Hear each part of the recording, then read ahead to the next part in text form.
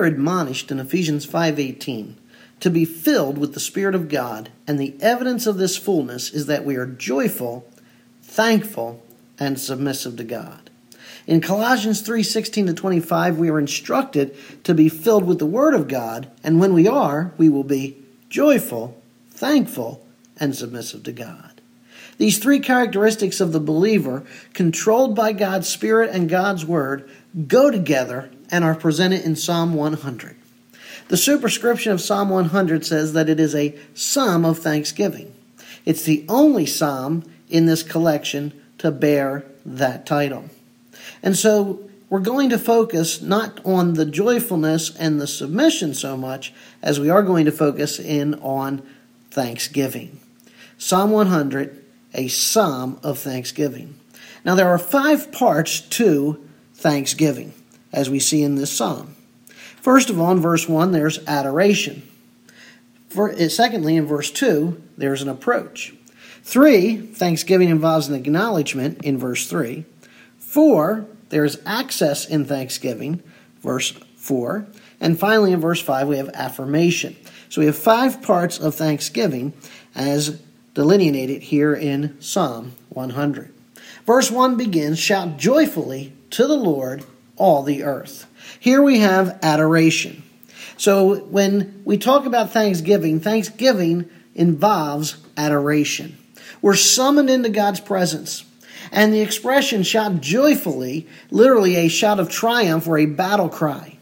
Since God is great and greatly to be praised, according to Psalm 96 verse 4, we are called then to be boisterous in our expression as we approach His throne of praise. Thanksgiving isn't just, oh yeah, I'm really thankful for, this. Thanksgiving is, hey man, I can't wait to tell you what God has done for me. I can't wait to come and thank God for His provision. There's an excitement. There's a boisterous. There's adoration. Notice also all the earth. It's not just for Israel. It's not just for the church. It's for all. All people are to come before God with thanksgiving. They're to come with adoration. Verse 2. Serve the Lord with gladness. Come before Him with joyful singing. Now, also, thanksgiving not only involves adoration, but it involves an approach. We're approaching the holy God. That's who we give thanks to. Serve the Lord with gladness. Come before Him with joyful singing. Now, 1 Samuel 16, verse 7 points out that God looks on the heart. That's what God's looking at upon each and every one of us. He's looking at what's behind our action. And our action needs to be here, joyful, shout, and proper attitude. See, you can be shouting joyfully. You can be displaying adoration for God. But if your heart's not in it, then you're a fake. You're a hypocrite. You're an actor. So when we approach God in thanksgiving, we need to make sure that we have the right attitude. The psalmist says, serve the Lord with gladness. We need to put some gladness in our attitude.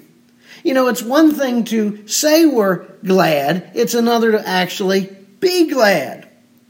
Notice he says to serve. The word serve there is the word for minister. And it's a term that's used in worship to describe the priest going before the altar and giving a sacrifice to God. In the New Testament, Paul exhorts us to offer our bodies to the Lord as living sacrifices. That's our reasonable service or ministry to Him. Romans chapter 12 and verse 1.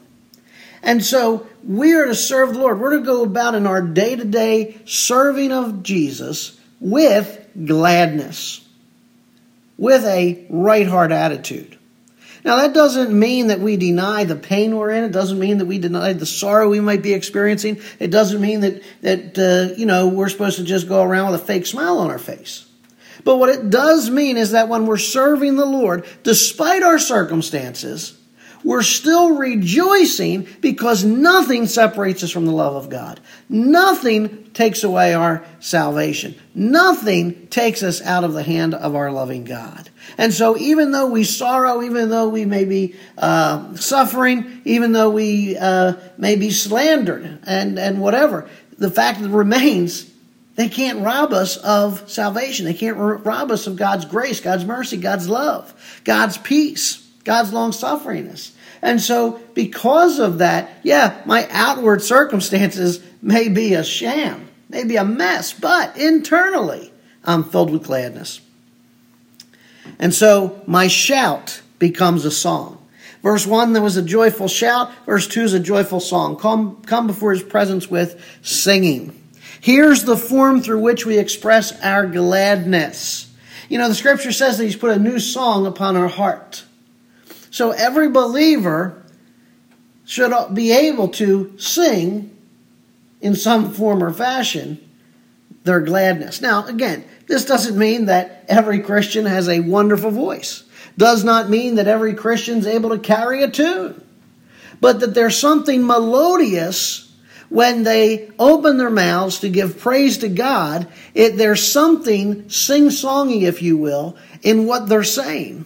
It's not, oh my, this is what God did for me. It's, hey, I've got to tell you what God has done for me. There's excitement. There's something in the voice that indicates the inner heart attitude.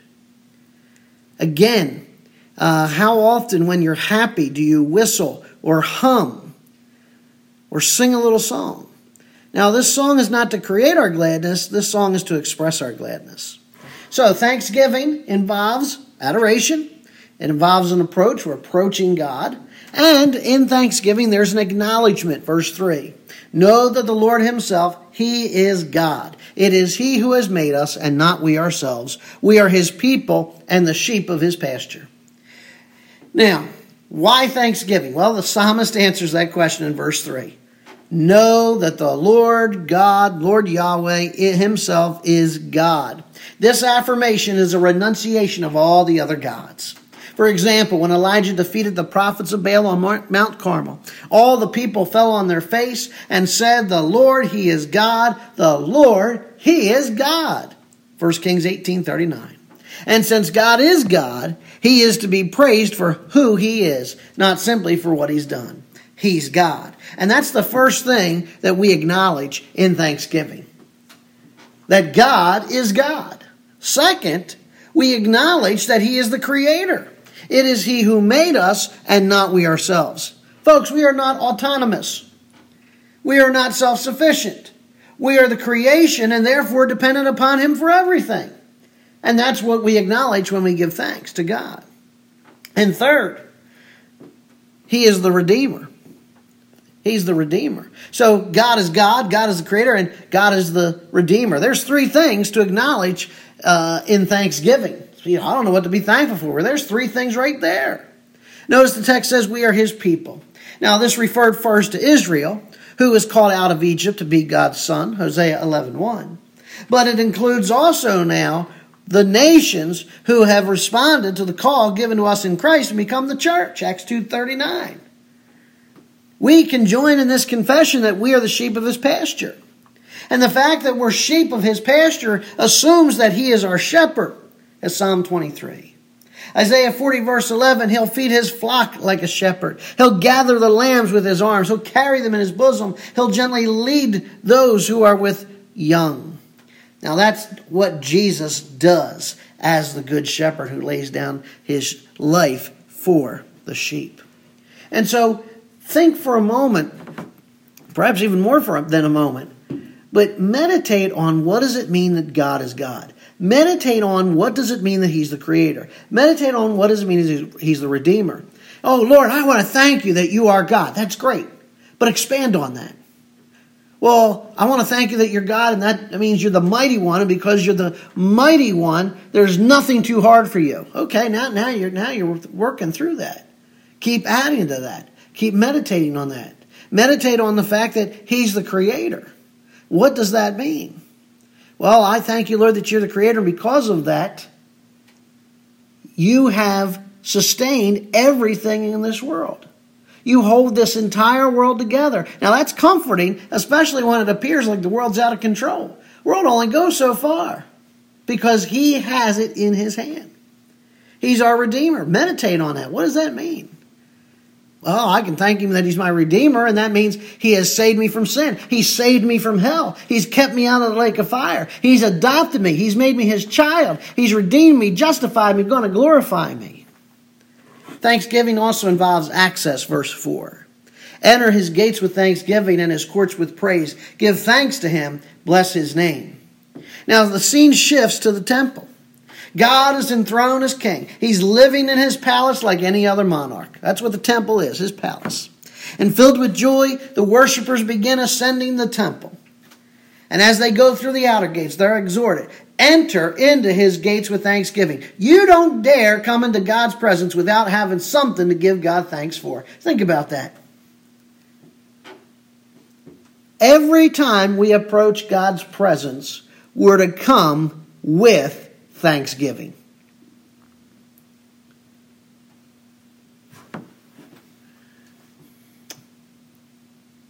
Next, they move to the various inner courts, being exhorted to enter that inner court with praise or boasting. And again, about who? About Yahweh. Be thankful to him and bless his name. See, the heart of worship is thanksgiving. The heart of prayer is thanksgiving. Gratitude turns into blessing.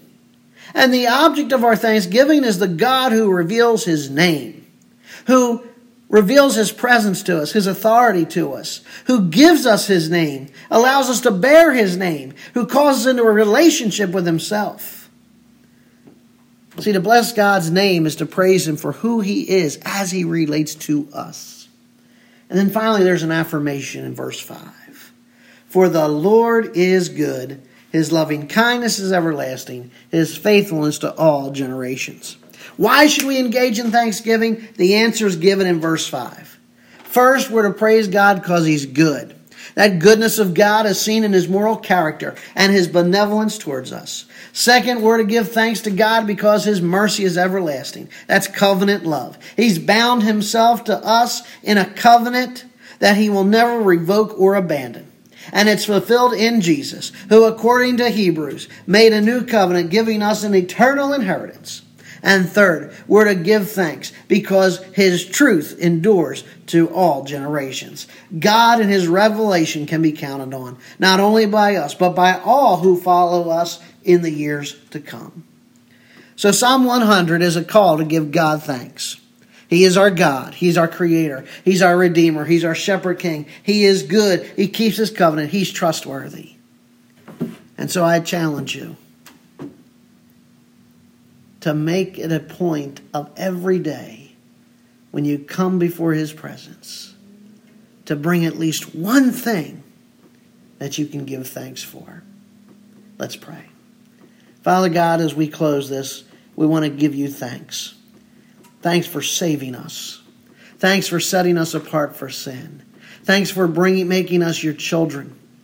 Thanks for giving us the riches of your inheritance. Thanks for making us joint heirs with your Son, Jesus Christ. Thanks for redeeming us out of the marketplace. Thanks for keeping us from hell. Thanks for keeping us from the lake of fire. Thank you for giving us a new body. Thank you for that future glorification. And Lord, we can go on and on of so many things that we had to be thankful for. It's more than just the daily bread. It's all the riches of heaven that have been set aside for us. And so we say, thank you, Lord. And we pray this in your Son's name. Amen.